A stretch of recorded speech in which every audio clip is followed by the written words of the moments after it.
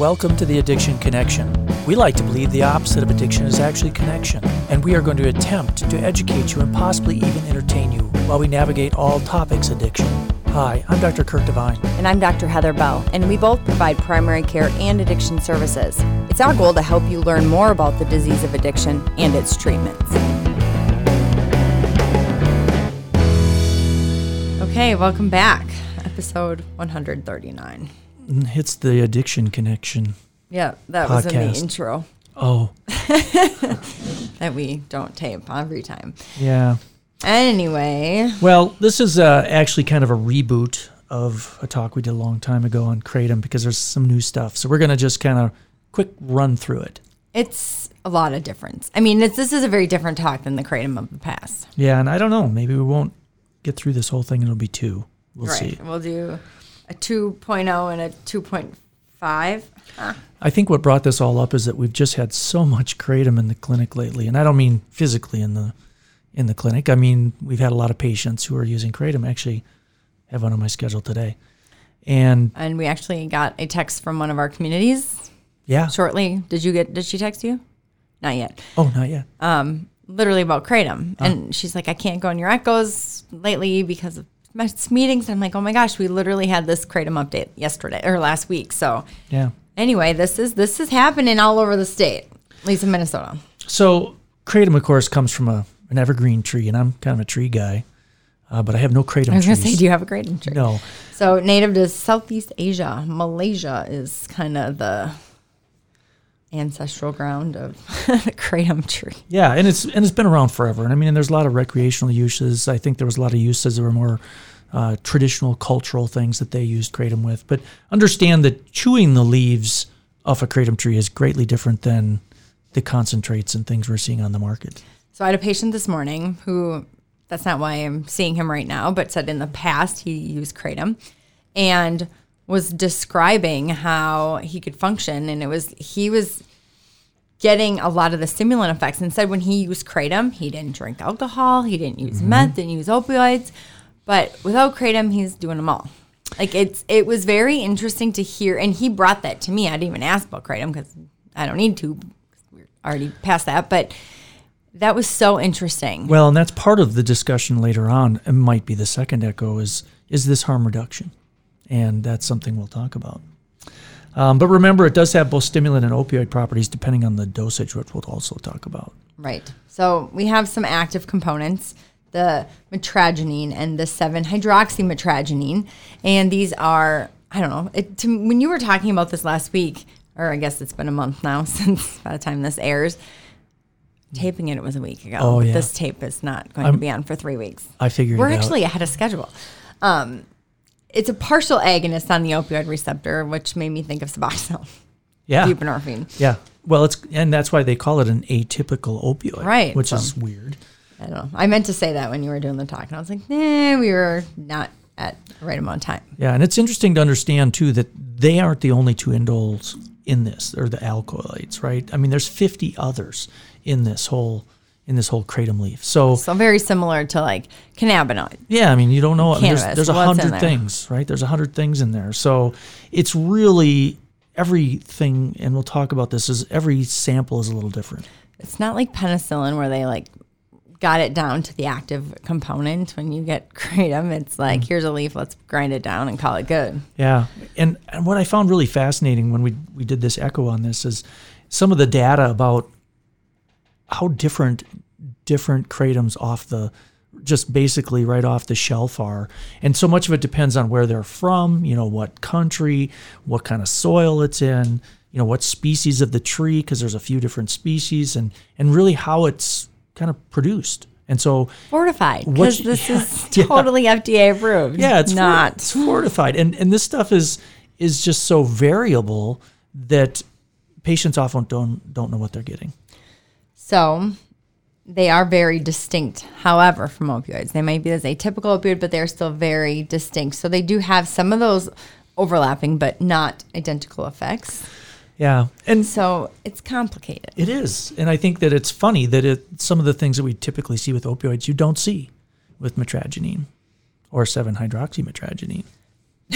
which is the I just love that word, metragenine. I think I used to say mitraginine. That's how I used to see it. Metragenine is in all likelihood the right way of saying it. We have no way. So if we're saying it incorrectly, tough. I was going to say, don't call us about that. No. Yeah, don't email us. No, it's not an adverb. Yeah. Anyway, so it doesn't have the constipation or the respiratory depression, which is the key difference. And people, I don't know. It says, or dependence due to a unique mechanism of action on the mu receptor. Yeah, and that's really debatable. That's debatable because the tolerance of this is ridiculous. Yeah, and some of the people in some of the different studies or surveys they did said one of the biggest problems they have with this particular substance is abstinence once you've used it. And again, it's the craving. Right. Right. So if we're talking about the affinity and what that looks like and compared to morphine, so metragenine is 50% that of morphine. So not as beefy. Yeah, but it's that whole metabolite, that 7-hydroxy, that is the problem. 46 times more potent than metragenine and 13 times more potent than morphine. Which is so interesting, but yet not, because when we were just the first Kratom patient, we were like, I don't know, just going to kind of fly by it. And we didn't know, like, where are you going to end up on dosing? And they've all, even without knowing this, all ended up on the highest dosing, which. And see, part of me thinks that potentially the patients that we see who are using Kratom are kind of self-selected out. You know, I've been really thinking about this because of the whole, you know, how so many people say that the withdrawal is not that bad and all these surveys and stuff. But yet the ones we see tend to be really sick. And right. So is it different from patient to patient? It must be. Must be. And is because our experience has been wildly different. But did those patients select out that came here who were the worst of the worst, right? I don't know if you're catching my drift. I am. I'm just, it's hard because I can't even come up with a perfect pattern across patients that I've seen. You know, the one, she had started using it because she was having some like non-specific back pain and thought this was an herbal way to help like ease inflammation. Yeah. Like she was comparing it to like ibuprofen. Yeah. But then I've had ones that say I was trying to get off heroin or my friend said this was better for me or whatever. So it's not even like universal. I was going to say, are you picking up what I'm laying down? But then I thought that'd be too hip. Just a thought. And then you said all of that and then followed it by the hip. So anyway, so how are people using this? Lots of ways. Historically used in liquid form, which I mean, okay, liquid in the term of here's a powder, mixing it in the liquid, but liquid, you're referring to this as more like the teas. The teas, and I've had patients who just put that in a water bottle and shook it up, drank it all day. But tea would be a very common way with sweeteners because it's kind of a bitter taste, apparently. Which, during one of our nurses, I don't know if you picked up on this. No. Yeah, I did that. Hold on. Where is it? She had said that back when she was doing all these intakes and the Kratom was there, she found a very common mixing solvent of orange juice. Seemed to be the thing that people would mix it in. Well, which makes sense if you're talking like Fibercon, people like that in orange juice because it takes the bitter away. But anyway. Probably the worst way to use it is inhalation, and there's been a lot of bad outcomes with that, so they shouldn't do that. I love that, but it is not recommended. Like any other form is recommended. Yeah, just go ahead. Knock yourself out. It sounds like very few and far between IV use cases. So they did some survey and, you know, the patterns in the U.S., there was 2,800 or so people that responded to this random survey in some random time. But the average age was a 40-year-old person, 90% Caucasian, 61% female, and 59% of them use daily. Yes, I fit for that 40-year-old female that's You're white. Right. You're right in that demographic. So I guess I fall out of this. Like, don't use Kratom. Yeah. And the thing to understand about Kratom, and one of the things that makes it a problem, is actually its metabolism. I think, like every other problem drug I mean, it's that whole hepatic P450 thing, and it's all wrapped up in that, and so are a lot of other drugs, and we'll talk about that down the road. Dang it. And then this was this whole half-life discussion on this one as a tea, 23 hours plus or minus 16 hours, which is like, okay, so we're talking between 7 and 39 hours. Sometime this week. In the next hot 5 minutes. And then some say half-life of 3 hours. Some say longer. The patient this morning said 30 capsules every 3 hours. Wow. Do you have any idea how many grams that was supposed to be? That's what's funny, because that's about what my very, very first patient was using of the capsules. And we attempted to calculate the morphine equivalents, and it was some like astronomical number of like 800. Wow. So I don't know what that means. Yeah. And it's funny because it's not really FDA approved, so I don't really know what that number means. Yeah, I don't even know either. But it's interesting that some of the patients that I've seen, it hasn't been a big thing. Some of the patients didn't really escalate a lot. But then some of the patients that are stuck in our minds, they just took off, and they were taking 20, 30, 40 pills a day. And then they started buying it bulk. Right. So again, they may select themselves out as people who are going to have a problem. Mm-hmm. So really interesting. So anyway. And again, the 7-hydroxymetrogenine is the active metabolite, mostly the active metabolite. Yeah. And of course, one of the problems with this whole pharmacokinetics thing is it's not well studied. It's been studied a little in rats. So some of your relatives. But anyway, sorry, I really didn't mean to say that. I can't even believe I said that. But anyway, there aren't a lot of clinical studies, but they believe that potentially the peak plasma concentrations are around an hour in these tea drinkers. Fits more of the anecdotal half-life things. Yeah. Right? Yeah, I think so, roughly. And, it's got a high volume of distribution. So, just suggesting that, of course, it goes outside the circulatory system. But interestingly, it's not very lipophilic. And it's protein bound, so it doesn't exactly shoot itself into your brain. But yet it's not constipating, which would speak against that. Yeah. And yet it causes this tolerance. I don't know. It's just very interesting. Yeah. How about that? I'll just keep saying interesting. Yeah. So it's an interesting little drug. So less likely as what? Oh, so it's got a wide therapeutic index. Correct. Wide range, yep. Wide range. So, 20 times less than the lethal dose. Yep. So the effective dose is in this small range, and you got to take a lot to really mess yourself up. I know what you were going to say. Yeah, it's like... Can you say that? Is this PG or... I don't know. My nurse always said that, But anyway, so it's about 1,000 times less likely to OD on kratom than it is opioids. And that's where respiratory depression. It's the respiratory depression. And we'll talk about that again down the road when we talk about harm reduction. So death more likely due to drug interactions. Yeah. It's that P450 thing that just haunts us all. Oh. So if you were to say, hey, I just feel like I should be on kratom, what are you looking for? I don't know what you're looking for, but I'm looking for increased energy at my age. So I'm thinking, but improved, this is much like alcohol in a way. Some people feel like they're much more social on it. They're more alert. But you don't really get the pain stuff, right? Unless you take a lot. And a lot would probably be over 5 grams a day, roughly. Which again, how do we quantify it when you're scooping it out of a big tub? Right. So I am just thinking again to this patient this morning who is now going to be listening to our podcast. And so it's just so pertinent because everything he was describing is fits with all of this. Wasn't needing alcohol because it's the whatever and the calm and less, I don't know. It just fit. Yeah. Oops. And there is some thought that even those higher doses too kind of give you that antidepressant effect the depressant effect and the opioid effect. Because of course opioids classically. So you're saying that a low dose were more like the quote unquote upper and the higher dose were the quote unquote downer. Yeah. And if you look at the depressant effect and the opioid effect, I mean, for instance, just with prescribed opioids, once you hit 100 morphine equivalents, doubles your suicide risk. I think one would wonder at high doses, does this have negative effects like that as well?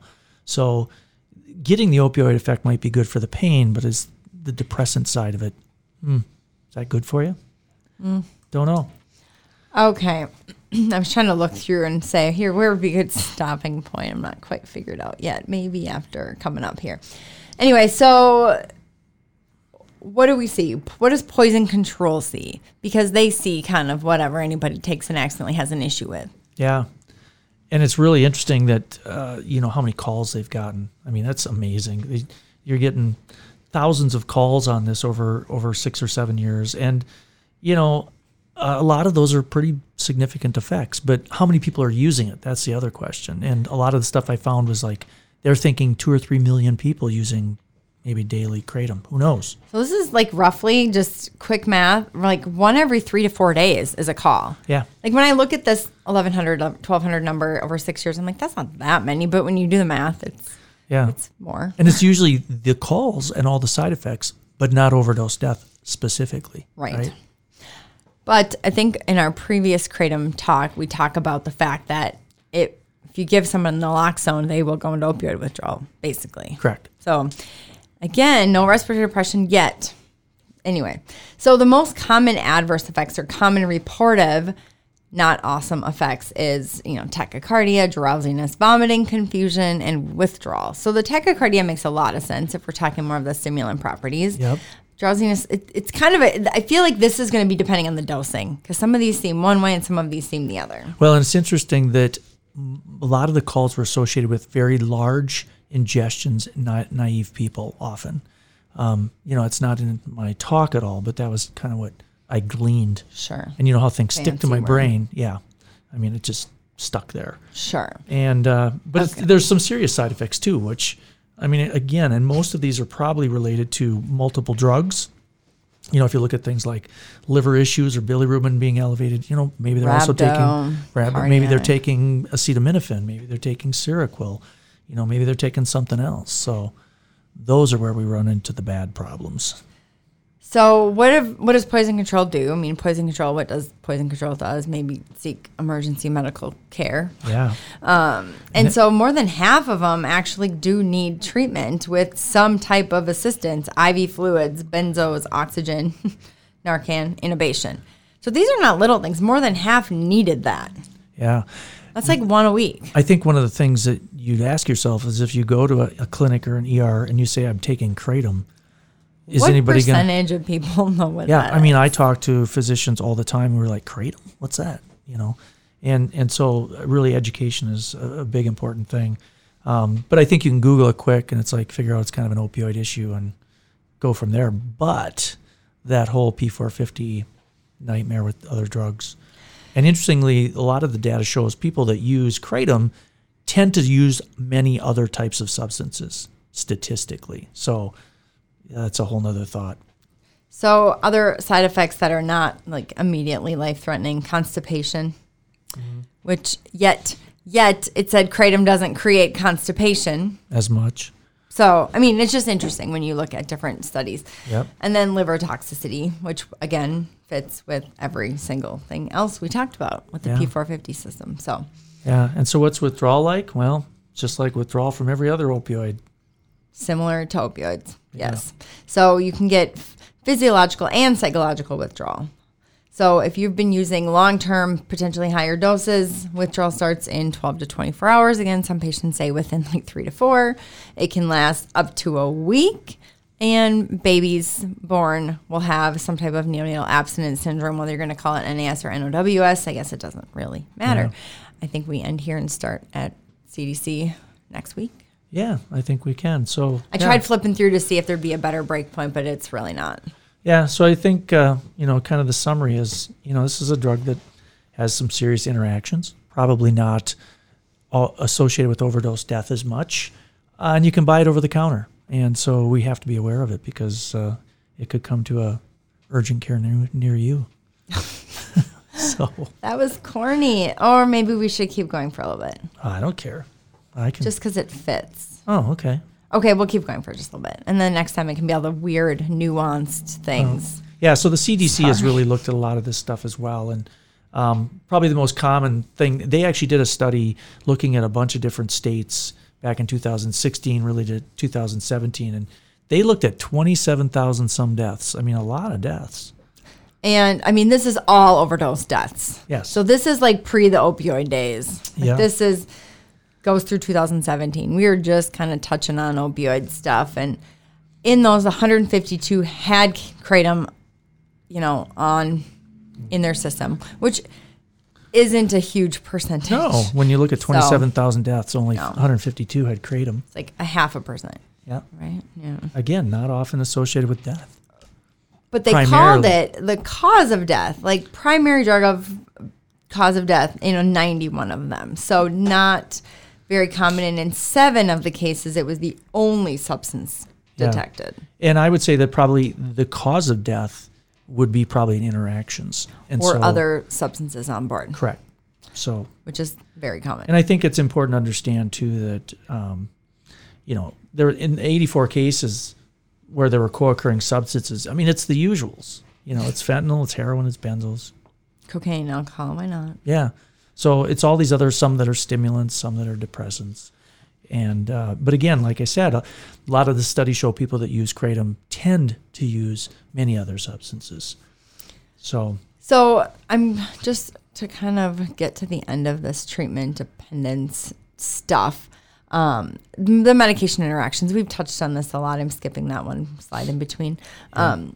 We talked about the P450, common ones, the amlodipine, cesicerides, alcohol, acetaminophen. You talked about Seroquel. Yeah. Seroquel is a huge one. Seroquel is one that I bumped into in the literature a lot. I believe that our nurse pointed it out to you the first time. I'm not sure.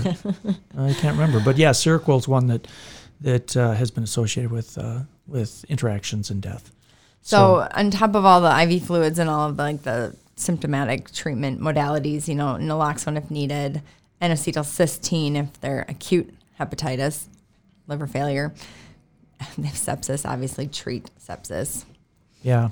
And I think some of the symptomatic treatments, same things that we use for all the opioids. But I would have to say in the patients that I've seen, I mean, the dependence can sometimes be really, really amazing, and the tolerance that they've built up. And I often have gotten people up to pretty good doses of buprenorphine, and they're still, they still feel it. It takes a long time for it to go away in this particular isolated patient crowd. And again, do these people self-select out to end up in our clinic because they have a much more significant intake or problem? Okay, that's where we should end. And then the next one will be all these other risks, all the new stuff. Yeah, there's a lot of interesting risks with Kratom. So, all right, stay tuned for next week. This podcast is brought to you by Ars Longa Media. And produced by Dr. Patrick Beeman. And of course, the music is by Battle Legs on Spotify. To reach out to us for any type of information or questions, please email us at theaddictionconnectionpodcast@gmail.com.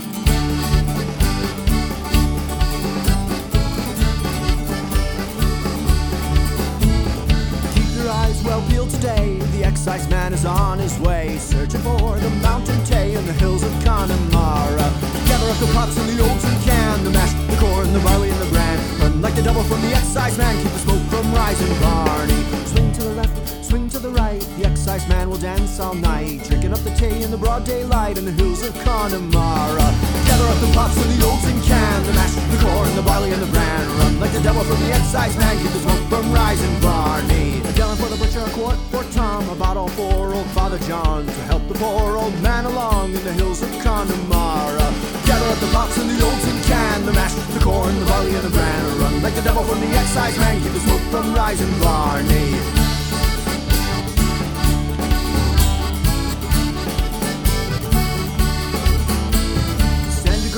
Don't you fall, the excise men are at the wall. Jesus Christ, they're drinking it all in the hills of Connemara. Gather up the pots and the old tin can, the mash, the corn,